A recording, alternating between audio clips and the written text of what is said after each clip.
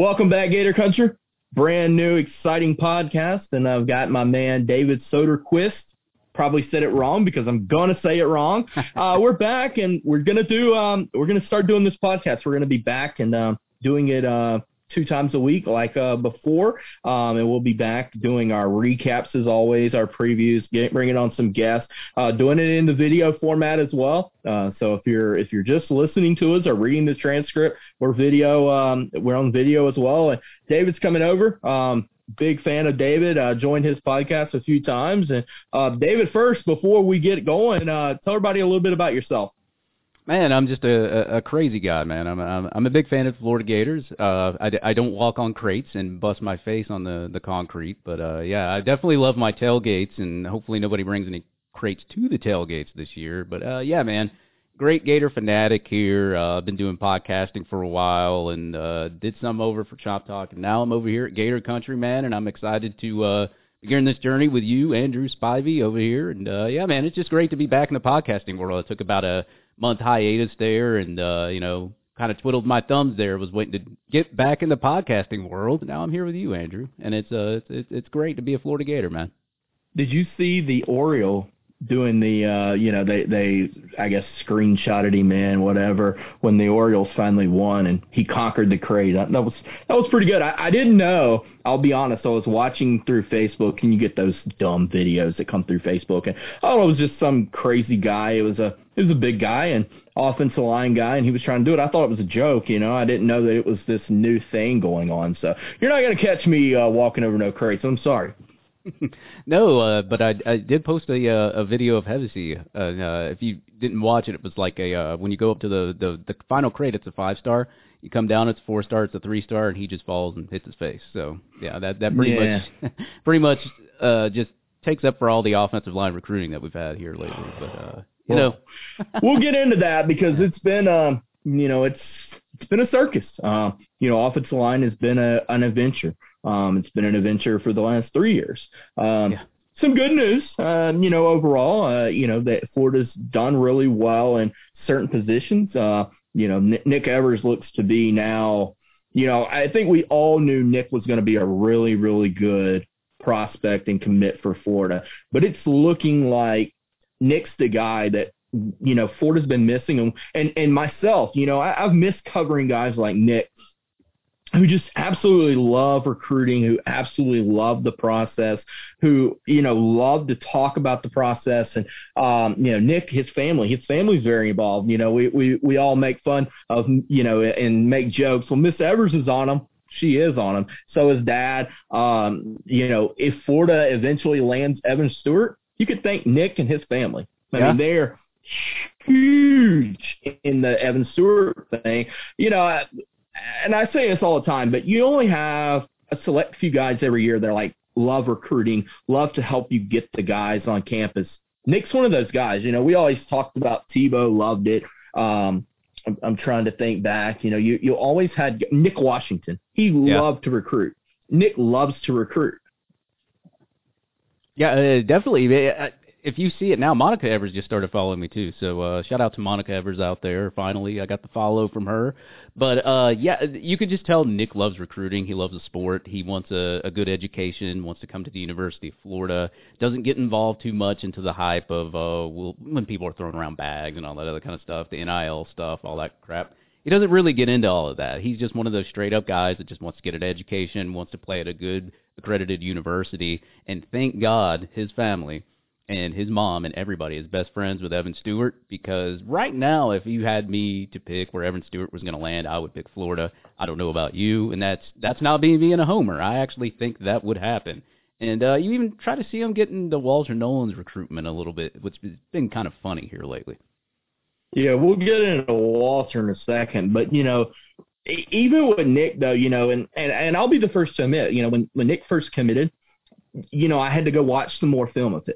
I was a fan of his, but I didn't really know how good of an arm he really had, really what it all I brought. Then we got to see him at Friday Night Lights, and the guy's got a rocket. I mean, he throws a really, really good ball. He's mechanically sound. You can tell that he's being taught really well. You can just tell that he has the fundamentals to be really good. And then you put Evan with him. It's, that's two really good players who played together for a long time. And, he's a winner. Everything that goes along with it, the family's all bought in, so you don't really have to worry about, any of the recruiting process there. Again, I think Florida has a winner with Nick. I really do. And, people's asked me, well, is he going to sit for 3 years? I don't think so. I don't either. I'll be honest. I don't think so.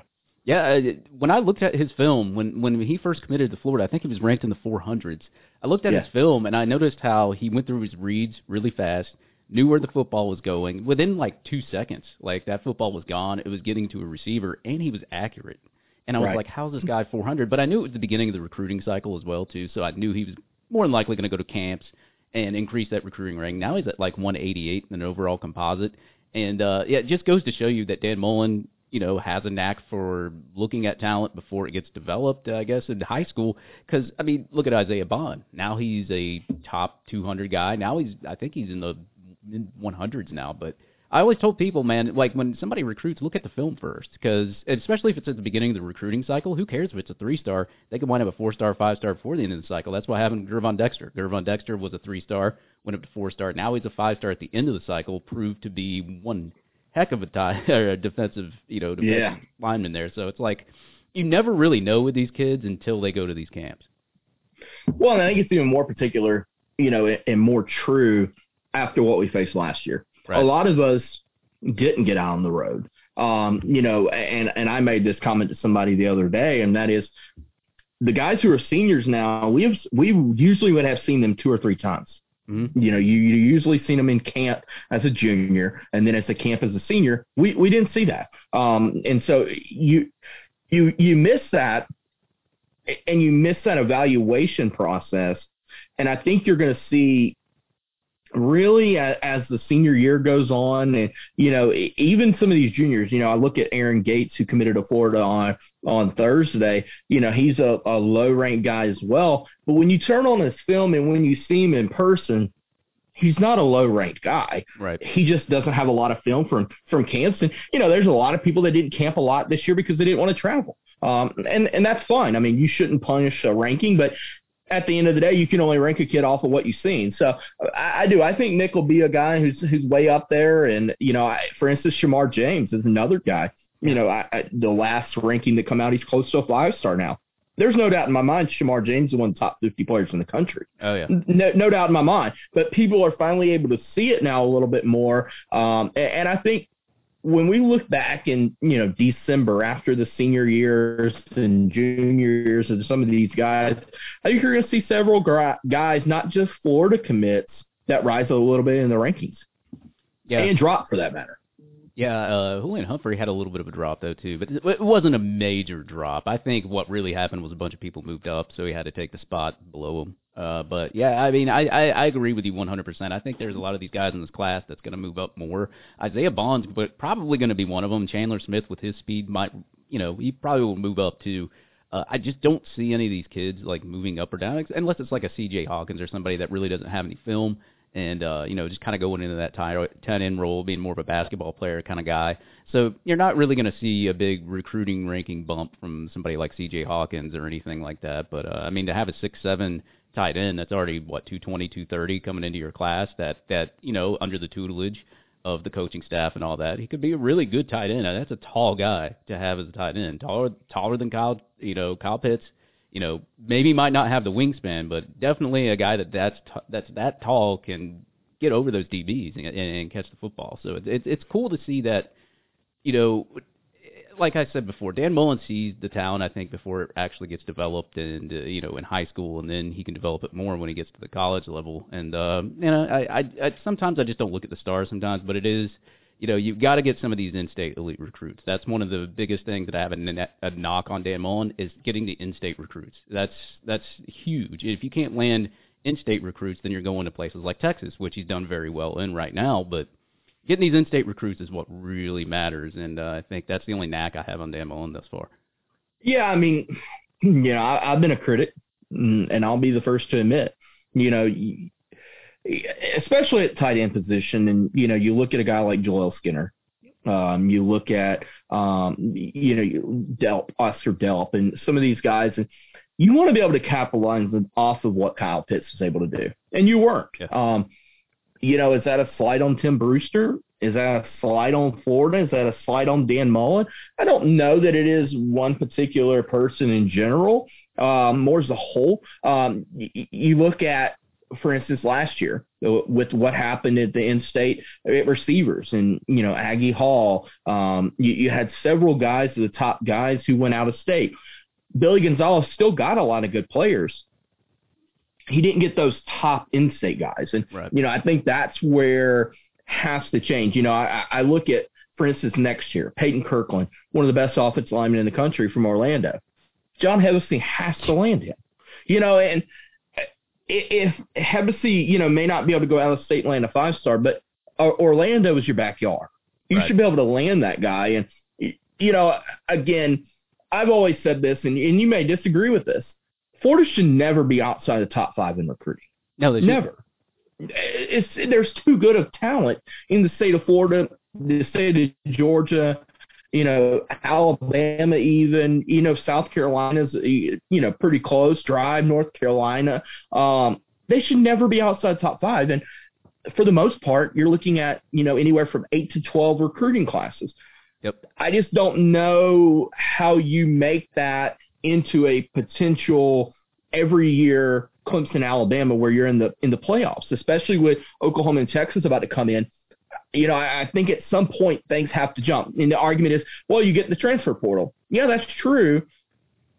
Okay, you got DeMarcus Bowman as a 5-star, but you still are not landing. You went to the offensive line portal. You landed nobody. Yep.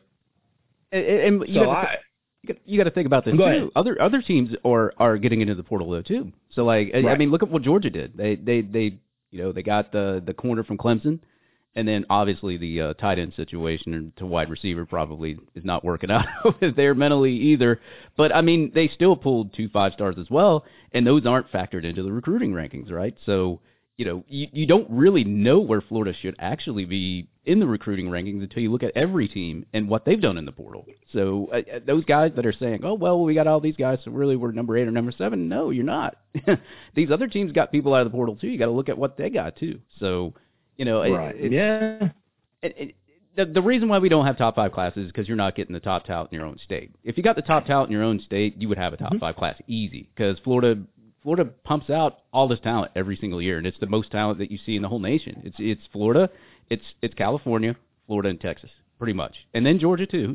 Georgia has a lot of talent as well. Right. So yeah. I always was told this, and that is dominate within 500 miles. Yep. Dominate within 500 miles because you think about 500 miles driving 70 miles an hour. That's 6 hours, 7 hours to get there. That's drivable for a parent to get there, drivable for, to get home if you need to get home. Dominate within 500 miles. Really dominate within 250 miles. And if you take that 250-mile radius, that includes Tampa, Orlando, Jacksonville, and you're not doing that. And you look at a guy like Jaheim Singletary. Yep. From Jacksonville, the 5-star corner. Yes, he's going to visit Florida for the FAU game. And yes, Florida's in the mix with Georgia and Miami. But when Florida's going well, there's no, other schools are involved. This is, he's committed, he's in your class, locked up, boom, you're done.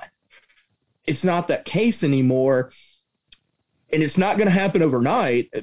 And you wanted to see success on the field, and you're starting to see some success on the field. But at some point, recruiters have to be recruiters. And I know everyone, wants to jump and say, well, Georgia's the bag man. They got the bag man. They're paying everybody, this, that, and the other. The NIL is going to help that. And at some point or another, the staff has to overcome whatever it may be. You're about to have a new football facility. Yep. What's going to be the excuse next? And that's where I'm at. In order to be able to compete for playoffs every year, you have to be top 5, at worst 6 or 7.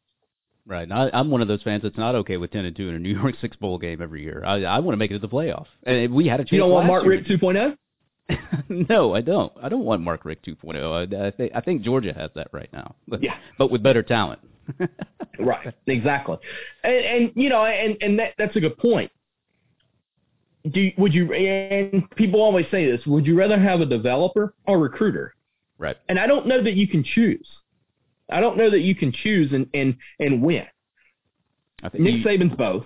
I was about to say, Dabo Swinney's both. You got to have both. Yeah. The jury's a little out on Lincoln Riley, but I do think Lincoln Riley can develop guys, but it's still out there. Urban Meyer was really good at it. Ryan Day's really good at it.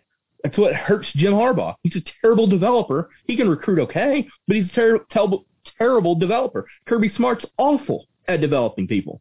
Got all the talent in the world. Can't develop nothing. Can't win. Can't beat Alabama. Can't beat Florida when they don't have a defense. Yeah. I mean, exactly. So, it's the same thing with Les Miles. Les Miles can recruit, can't develop nobody. Right. So, we'll see. We'll see. I mean, the argument's out there, and I tell fans in general, and we'll get into this in a minute when we start talking about the season, but this is the year for Dan Mullen to prove it. Yep. These are his guys. Every one of these guys that are going to take the field, for the most part, are his guys. There's a handful of guys that are left over. These are his guys. Emory Jones was his guy. He wanted him. This is your guy. This offensive line class is your offensive line. This is your guys now. There is no, it's Jim McElwain's fault for not recruiting anymore or whoever it may be. This is yours. Your guys, you and Todd Grantham and Billy Gonzalez and John Hevesy and Greg Knox, you got these guys. Yeah, and to make Florida Gator fans feel a little bit better, I guess, if you go back and look at, Dan Mullen's classes he had at Mississippi State, and to now with getting rid of Jim McElwain's talent, now you got Dan Mullen's class. The overall talent level is way better than what he had at Mississippi State. It's way better than what he's ever had as a head coach. I'm not saying it was way better when he was an offensive coordinator here. It's not. But it's way better as a head coach. So now some Florida Gator fans are like, well, let's put up and shut up time. I'm one of those guys. These were your guys. You recruited them. Now I know that you offered a bunch of guys and they didn't come, so that's one of the things. But right now, your overall talent is way better. You did lose Kyle Pitts. You did lose Kadarius Toney. You did lose a lot of good receivers, but you got a lot of good receivers back there, a lot of highly ranked receivers, especially number one, Jacob Copeland out there, Xavier Henderson. I could go through all the wide receivers' names. But now you really, it's put up or shut up time. So that's what Florida Gator fans, most of them, especially me, are thinking. So we'll see what the season shakes out with. And I'm telling you right now, in week 1 and week 2, if there's any kind of struggles, I'm not feeling confident about week 3 when it's coming up. Well, and I'll ask you that. Is it okay for Florida to finish second in the East? No, not with me. No, to me, no. I guess just because, what I just laid out. You have a better talent level. Look what you did at Mississippi State. Had them number 1 in the nation. Had Dak Prescott, and it's a bunch of 3-star transfers, 4-star guys, maybe a couple 5-stars sprinkled in there, but not many. And you did all of that over there at Mississippi State. You came here. Emory Jones is your guy. This is your quarterback. This is your system. You got DeMarcus Bowman back there, a guy that's, we'll get into this too, a guy that's had a long touchdown every scrimmage. And you got to learn how to utilize your talent. I don't care about seniority. I want the best guy out there on the field, period. End of story.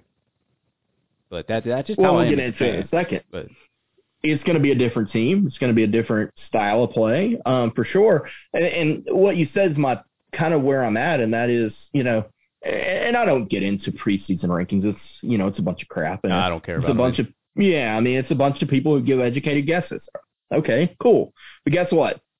Georgia's got guys who developed. I mean, we all talk about JT Daniels being terrible at Florida, but he may be really good. Georgia fans talking about how great he is. He may be terrible again. We all think Bryce Young at Alabama is going to be really good. He may be terrible. We don't know. So, it's tough to say, well, Florida's predicted to be finishing second behind Georgia. And I was one of those, bozos up in Hoover who voted for him to be second in the SEC East. But for me, you're taking a step back if you finish second because of the fact that you got to Atlanta. Your motto all season is you are 6 points away from beating the national champion. So if you don't win, you take a step back. And, Dan Mullen likes to say, well, we've been in 3 straight New Year's Six bowl games. That's fine and dandy, but at the University of Florida, that means jack crap to most fans. Playing for the playoffs and winning the playoffs is there, and not getting to Atlanta doesn't mean anything. Winning in Atlanta. I mean, Jim McElwain was there twice. Neither time did it look like they showed up, but they were there. Yeah, they were there. They were there with Treon Harris one time, and then the other time they just got blown out. But yeah, we don't. As a Florida fan, I don't care about SEC East titles. I want to win the SEC championship. I want to go to the playoff. If you win the SEC championship this year, you go to the playoff, and God forbid you lose in the playoff, I'm not upset. That's a step forward. As long as we see a step forward, that's all I care about. In week 3, even if you lose to Alabama week 3, but it's a close one. I mean, it's the perfect time to catch them off guard. You got them at home. It's week 3. They're starting a new quarterback. It's the perfect time to beat Alabama. But this is another question that popped up in my head. If you beat Alabama, you win the SEC East, you're probably going to play Alabama again. Can Dan Mullen beat Alabama twice? That's good luck. The kicker. I don't know that anybody has. I would have to go back and look. I mean, the last few times Saban's lost and then had to play them, I mean, the one that comes back to mind is LSU that year where they beat them by a field goal, and then in the Sugar Bowl, Alabama didn't even allow them to get past the 50 in the national championship game. Yeah, that was a terrible game. And I'll say this, and this is something that I've thought about, and that is if you beat Alabama but you lose to Georgia and you finish second in the East, is that now success because you beat Alabama? So while getting to Atlanta has to be the goal, and if you don't get to Atlanta, it's disappointment, there's ways to say the program improved, and I agree with that. But for me, it also stays off the field in this recruiting. And I guess let's hit on Walter Nolen real quick before we kind of move into some prediction stuff. And, he's the typical 5-star who loves social media, loves to tweet everything that comes to mind. And, obviously there's some talk that others are tweeting for him, and I don't know. I can't confirm or deny that. It may be true. It may not be true. I don't know. Obviously, he put out a top 3 on Tuesday of A&M, Tennessee, and Georgia after saying it was A&M, Tennessee, and Florida about 2 weeks before that. Yeah. Then he comes up on Wednesday and says it's open again. So who knows? Somebody just go ahead. I said somebody just wanted some Instagram followers. I think that's what was it, 11,000, and he would commit? Yeah, I don't think I've seen a commitment yet. Have you? Yeah. And would that commitment stick? I don't think so. Yeah. No, I don't think so either. So, Walter Nolen's a guy that I think Florida needs to land for a couple of reasons. A, it would be that splash on the recruiting front. And I don't want to say landing Evan Stewart's not, but you kind of get punished for leading for a kid for so long. And everyone has kind of known Evan Stewart was leaning towards Florida. So you kind of get punished for that. Walter Nolen, for instance, is a guy that you were trailing for most of the summer. I mean, most of the spring into the summer when you got him on campus. Landing him is huge. Do I like Florida's chances? Not at all. No. Not at all. He plays, 10 minutes from Neyland Stadium in Tennessee. I don't like it. But he's the guy they need to land. And you want to turn it around? You want to be playoff contenders every year? Land Walter Nolen. Yeah, and this time you don't have to use McDonald's bags. They can just you can just go through a business and just hand him some money if you wanted to. So. What was it? Ohio State? They're handing out keys now and taking pictures of it. Oh yeah, definitely. It's not like they weren't doing that before, though, right? No, it was just it was showing up in the parking lot and saying, "Oh, there's a car out there that somebody left, and you can have it if you want it." Yeah, Walter Nolen's recruitment's just been weird, man. I wouldn't be surprised if he would release another top 3 in another month, and it wouldn't be anybody. And then I think he said at one point he was going to commit in August. All right. Yeah. I haven't heard anything before the season. Yeah, before the season. Well, we'll see. But he's definitely visiting for the Alabama-Florida game. That's a definite. Right now it is. I don't know if he's going to change his mind or not.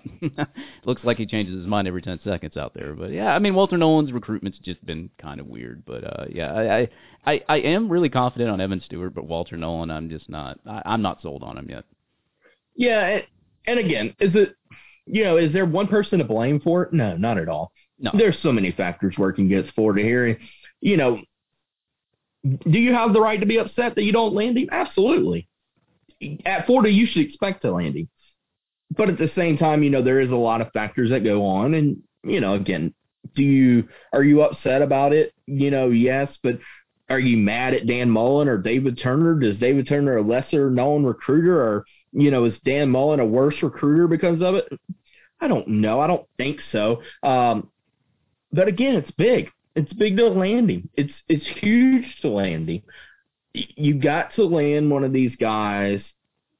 I always say landing Tebow for Urban Meyer started the ripple effect. Yeah. Who's going to be that ripple effect for, Dan Mullen? Julio Jones was the guy for Nick Saban. And I don't care what anyone says, Julio Jones was the guy for Nick Saban because it opened the pipeline.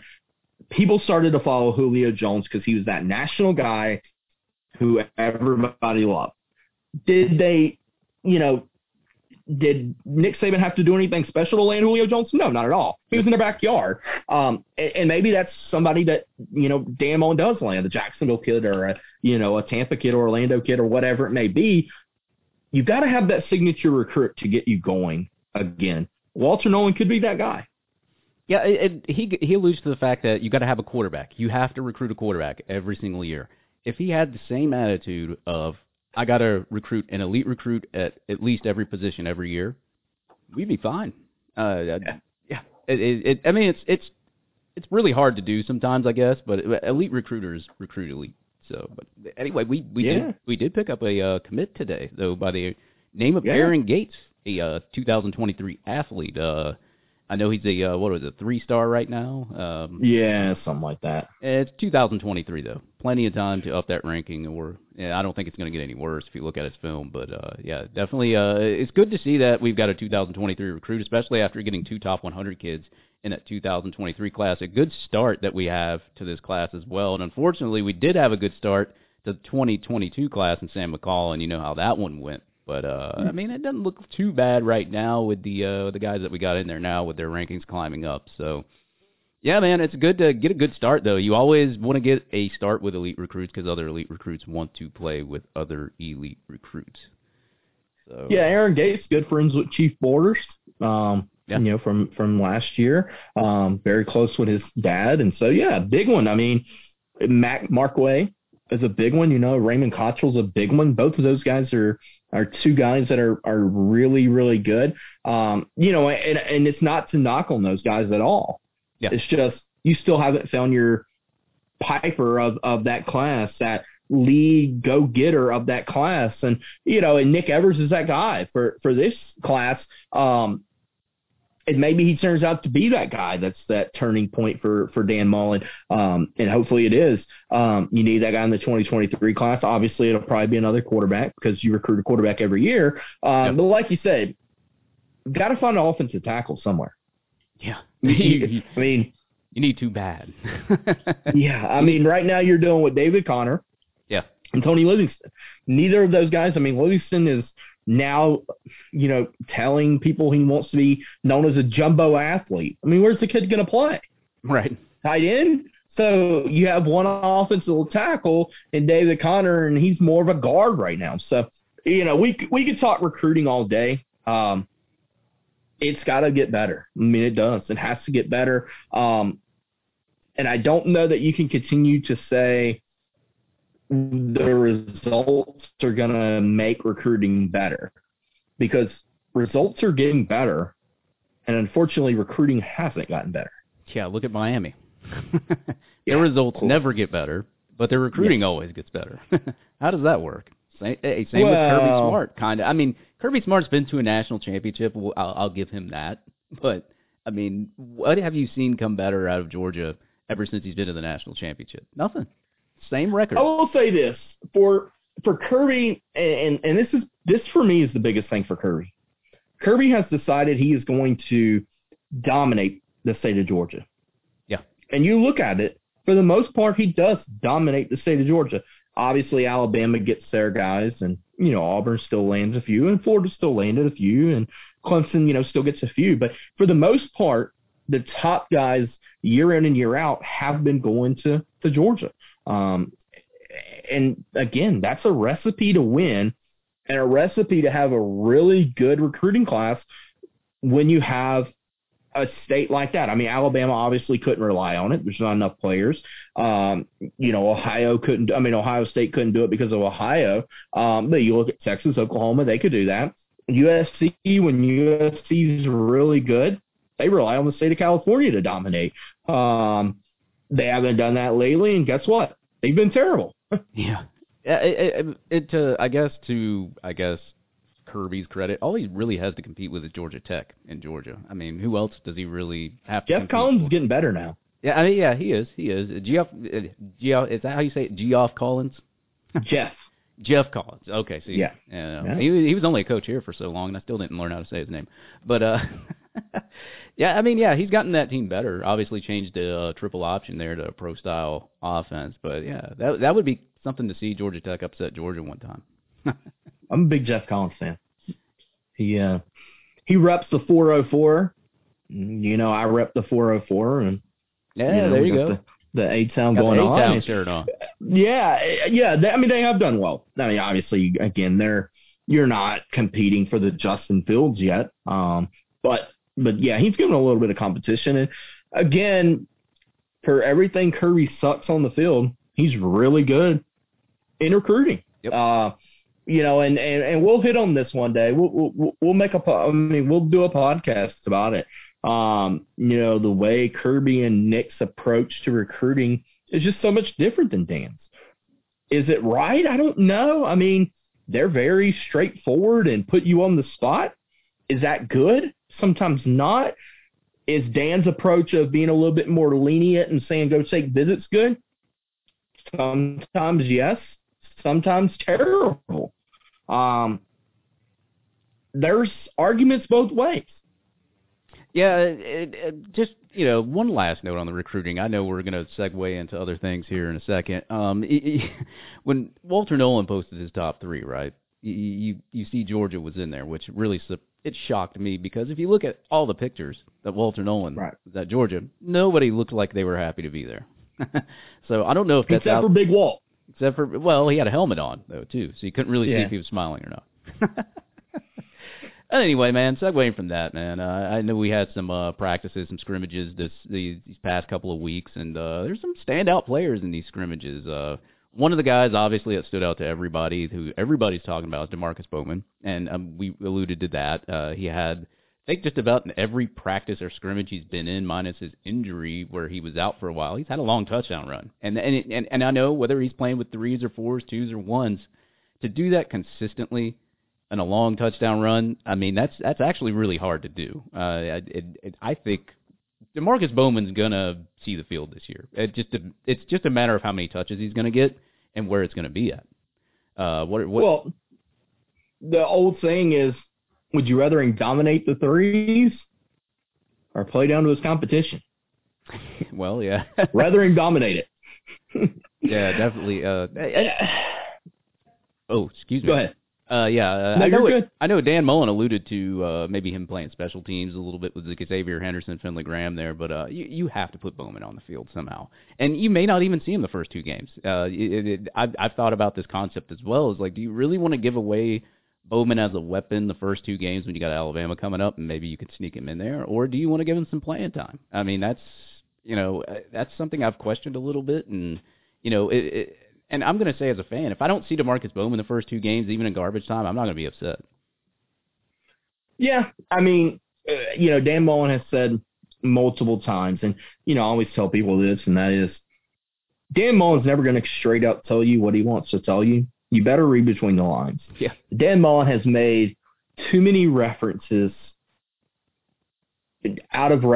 about being multiple in running backs on the field. It's going to happen. Don't get mad if it don't happen week 1 or week 2, because it may happen week 3 to be a complete surprise.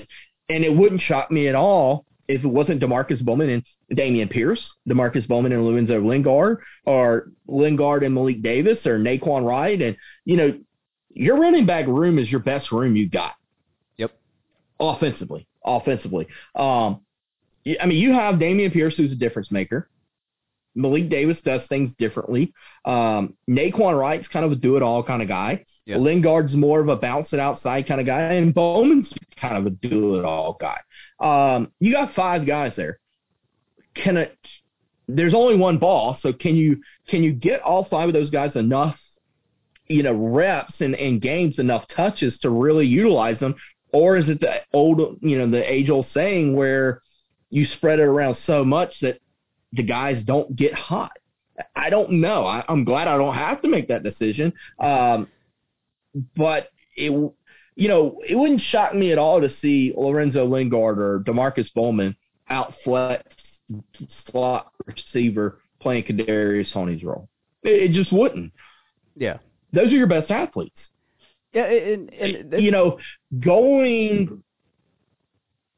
I was just going to say, going with a set, and I've thought about this a lot. Going with a set of Copeland, Xavier Henderson, DeMarcus Bowman, Lorenzo Lingard as your 4 with your tight end, that's not a bad 5 at all. Not too shabby, huh? Yeah, a lot of speed. Yeah, that's a good problem to have. I mean, all those running backs, especially, I'm sure Dameon Pierce is going to get the start, the number 1 running back there. And if you look at Dameon Pierce last year, 508 yards rushing in a primary pass offense, still pretty good. I mean, that's half of 1,000, and you're not really running the ball, and then you're switching between Malik Davis and Naquan Wright as well. So I actually am really excited for this whole running back room. I really don't care who sees the field, especially in this new offense with how they're going to run it. I think all these running backs bring something different to the table. You got Pierce with his power, Malik Davis who can play slot, who can catch the ball out of the backfield. Naquan Wright is just kind of like that do-it-all running back. He can do anything. And, really, really good in high school as well. And I think he was a little underrated in his recruiting ranking. So, yeah, I mean, that running back position is a very interesting position this year. I think that we're going to get a little bit of sample size in week 1 and 2. We're really going to find out week 3 what these running backs are made of. Well, you look last year, you were basically 80-20, 85-15 pass to run. If we look at the end of the year and it's 60-40 run to pass, I won't be shocked. Yeah. That's what this team's about. That's what's scary about this team, too, because do you really trust your offensive line in running situations if you're 60-40? We'll see.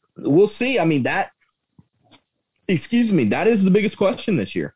Yeah. Does the offensive line – go ahead. Oh, yeah. I was going to say, team's going to have to count for the run now. I mean, it's bad. I mean, look, if you look at last year with Emory Jones, Emory Jones averaged 6.8 yards rushing the ball last year when he was in the game.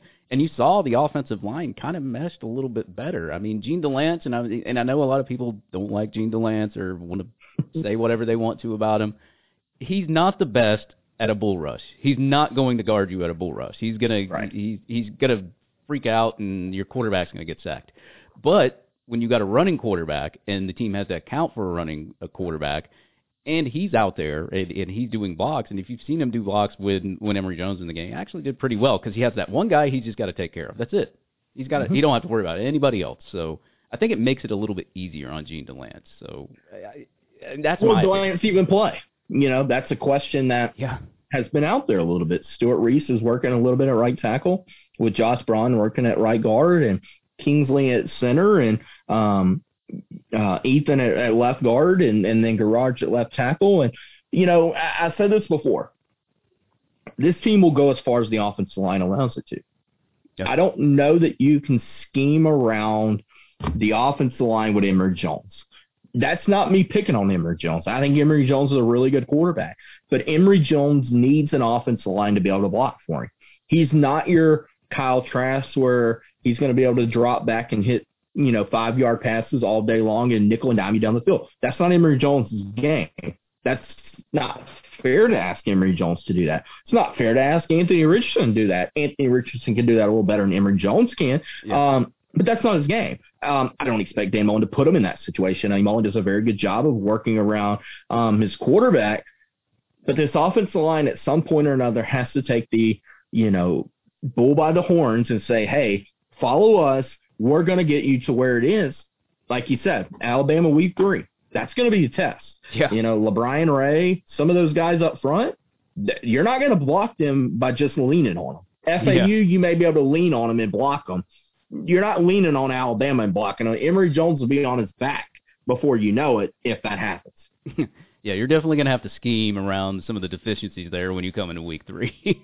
I know that. You mentioned him, Anthony Richardson, man. He's had a good scrimmage, man. He's actually, from the reports, he's done better than Emory Jones. Now, we don't know what kind of situations Emory Jones was in, according to Anthony Richardson. None of us are allowed to be there, no media members, nothing like that. But to see that Anthony Richardson is doing pretty well in these scrimmages is something good to see, especially for a backup quarterback, because you got to think, too, and I mentioned this, say you go into that first game at FAU, Emory Jones and whoever they have out there on the field, they light them up, 35-0 at halftime.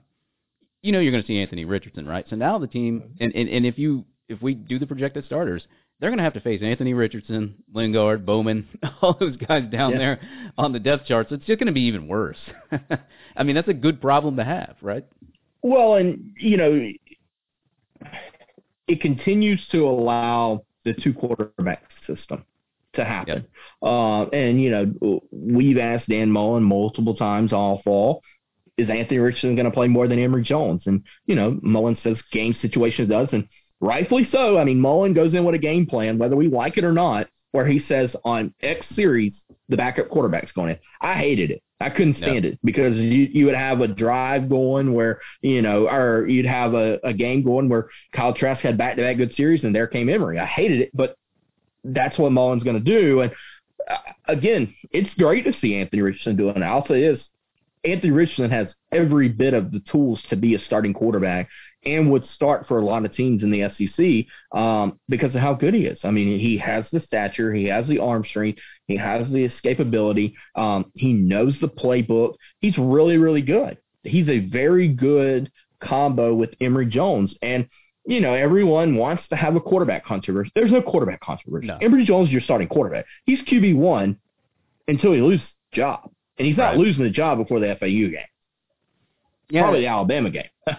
Yeah, we'll see what happens in that Alabama game for sure. But I mean, you're right. I think Anthony Richardson also brings a different dynamic. He's the faster runner of the two. Let's just put that one out there. Mm-hmm. But it's Emory Jones' job to lose. I mean, if you look at what Emory Jones has done, I mean, when he's been put in games, he's done fairly well. I mean, the Oklahoma game, you had 3 days of practice with a bunch of backups, and that just didn't fare well.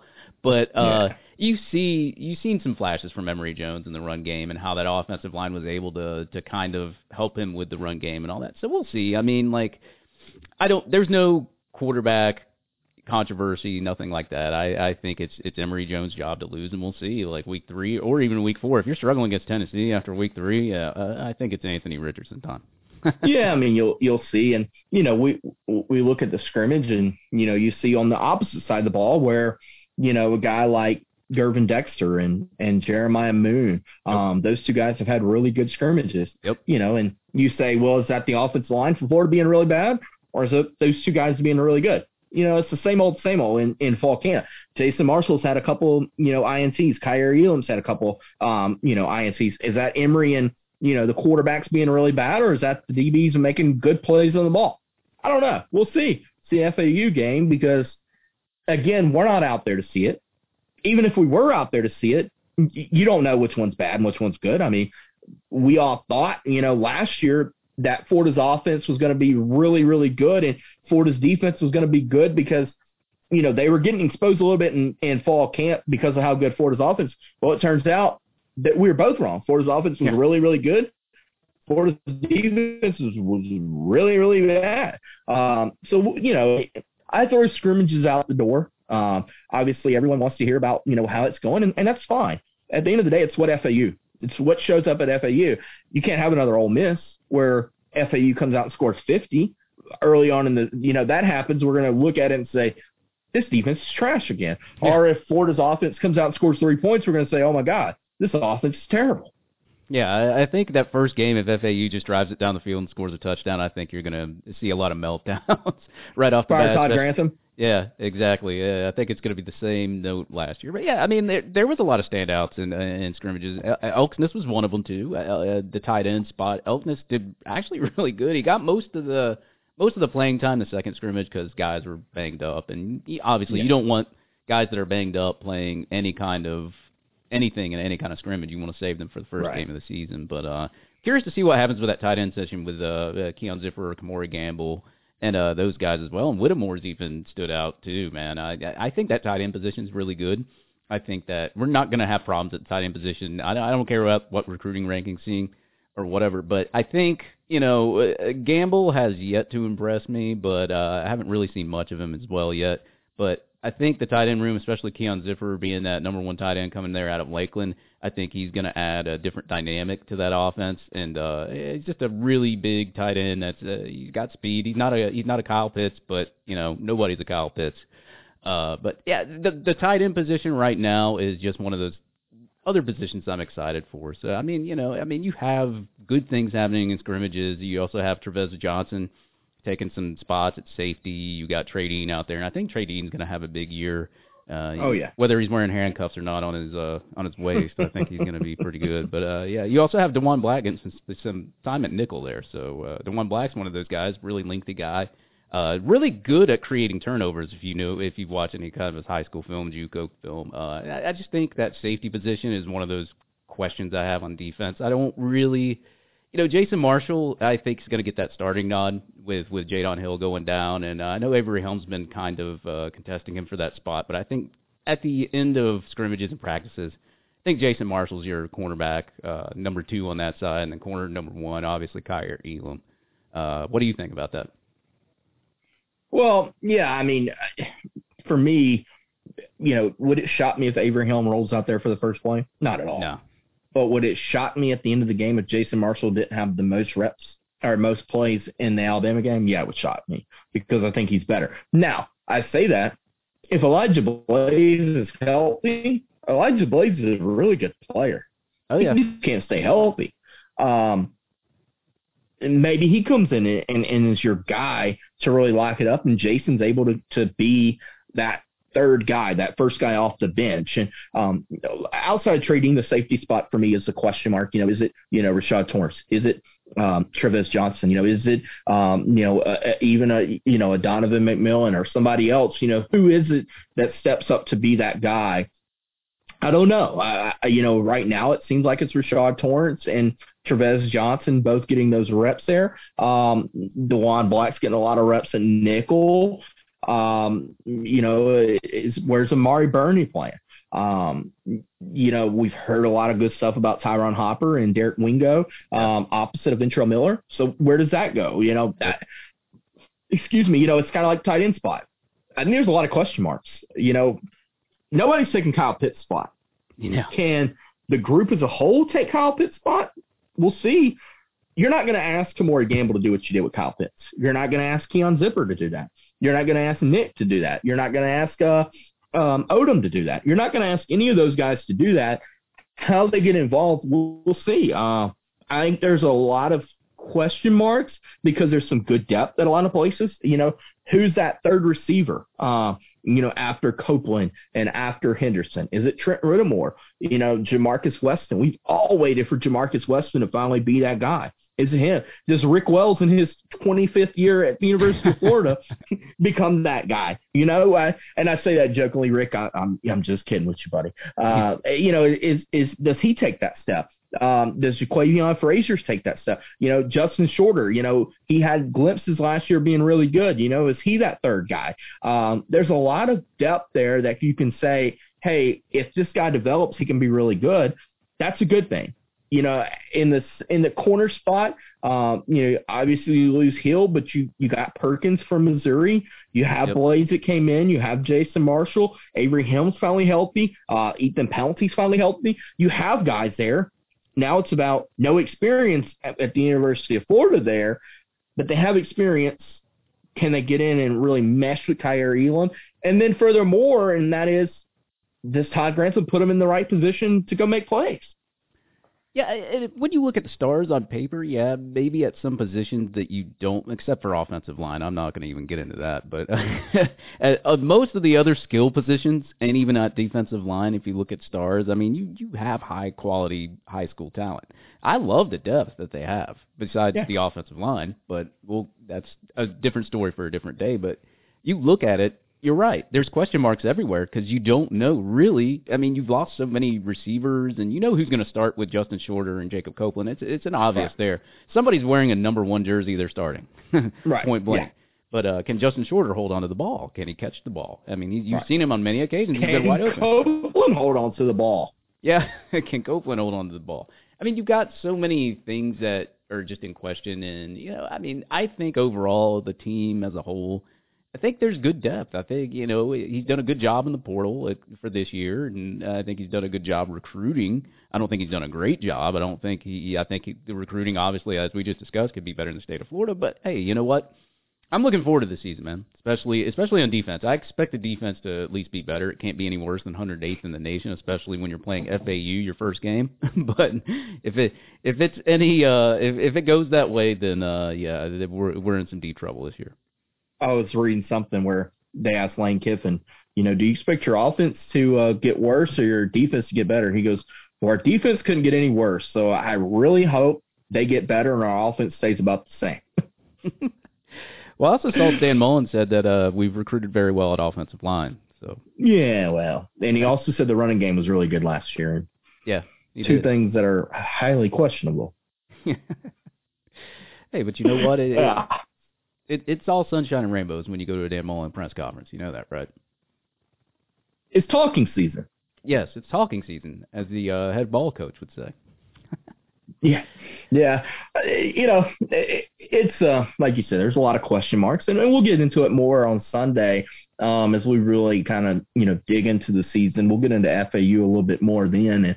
And, again, like you said, there's a lot of reasons to be really optimistic about the season. Yeah. There's a lot of question marks. Like I said, we just talked about the depth. The biggest question mark with the depth, there's a lot of inexperience there. Xavier Henderson, Jacob Copeland, and Justin Shorter have all played. They haven't started. They haven't played a ton. We all think Emory Jones is going to be a really good player. He hasn't started yet. We all think Jason Marshall is going to be a really good corner. He hasn't started yet. But at the same time, they all have experience. They're all, perform really well. So there's a lot of reason to be optimistic. There's a lot of reason to question it. Again, it's the reason it's talking season. It's the reason these predictions 90% of the time suck. I mean, it just is what it is. I was seeing something with the Alabama when they were voted number 1 that something like only 5 of the last 20 preseason number 1 teams have played for a national championship. That just tells you everything you need to know. Yeah, and especially if you look at average recruit star ranking, I think I'll give Bill Sykes a cheap plug here. I think he did like the tally of all the national championship winners. They recruited like a 4.1 or 4.2 star average it out. So, yeah, that's a tall tale sign. But I mean, we'll see, man. I like where this team's headed. I like going into game 1 where it's headed. I'm just curious, really, to see in game 1 what they do and some of the plays that they draw up and see how Emory Jones is, because some quarterbacks are not good practice quarterbacks. Tim Tebow wasn't a good practice quarterback. Who I think I talked to Shane Matthews about this. Shane Matthews even said it himself. I wasn't a good practice quarterback, but when I got out there on the field, it was he lit it up. So I mean, I'm just curious to see it. I think too many people look into scrimmages and they get worried and the earth is falling, something like that. But I think the scrimmages aren't really a tall tale sign of what's going to happen. So we'll see, man. Yeah, I'm interested defensively. I'm interested to see, what impact Wesley McGriff puts on this defense. Yep. I expect Wesley McGriff and his secondary to be much more physical, much more engaged at the line of scrimmage. I expect all that. Again, we'll see. Where does his philosophy and Todd Grantham's philosophies meet together? Jeremiah Moon's another guy. We forget how good Jeremiah Moon can be. Yep. He's been hurt the last 2 years. Jeremiah Moon can be really, really good. just has to be healthy. We forget how good Zach Carter was at the end of the year last year. Zach Carter, in my opinion, has the best chance to put a Kadarius Toney on tape, and I say that in jump into that first round. Yeah. It would not shock me at all if we're talking at this time next year and say Zach Carter's a first rounder for somebody. It just wouldn't shock me. He has that ability. He has that ability to really jump up. Jacob Copeland has the ability. Jacob Copeland has the ability to be the best wide receiver in the SEC. And there's nobody that can tell me any different. I've seen it. I know the guy has the talent to be that guy. Lingard and Bowman, they can be the best back in the SEC without a doubt. Do they get enough touches? Yeah, we'll see how many touches they get. Yeah, this whole exactly. Year. Hopefully it's more than 25. Well, David, we'll wrap this up, man, and it's been a good one. Been a good first episode, and hope everybody enjoyed it. We're going to bring on guests, and we'll continue critiquing and getting this thing better. And I'm excited to have David join us at Gator Country. We've been looking for that guy to help us, and we got him. And we're excited to do this podcast, and excited to have, we're going to preview, we're going to recap it and have a little fun with it. Like I said, we'll get some guests on, and if you got anybody that you want us to bring on, let us know. We'll bring them on. And got any tips for the podcast, let us know. We'll be doing that, and hopefully eventually we'll be able to do this a little bit live and get some people involved as well. So make sure to check us out and stay tuned. Yeah, and if you're going to any tailgates out there, do not bring crates out there. I don't want to see any crates at the tailgates out there. Yeah. But yeah. Good news is Scott Strickland's not making you get a vaccine or a negative test. I don't know. We're not turning this into political. I honest to God don't care which way you're leaning. I'm just telling you right now, Scott Strickland says he doesn't have the legal power to do it. LSU's doing it. Florida's not. Yeah, don't send me a bad DM for reporting that. All I had to do was report it. I have to be the bearer of bad news sometimes. I'm sorry. That's it. I don't care if he has a vaccine. I don't care. Absolutely. Well, yeah, I'm definitely excited to be here at Gator Country, and I hope there's many podcasts to come, and hopefully it's endless podcasts for years to come. And that'll do it. That'll wrap it up for the GatorCountry.com podcast. You can follow me at SoderquistGC on Twitter, and you can follow Andrew Spivey at AndrewSpiveyGC as well. That'll wrap it up for this episode of the GatorCountry.com podcast.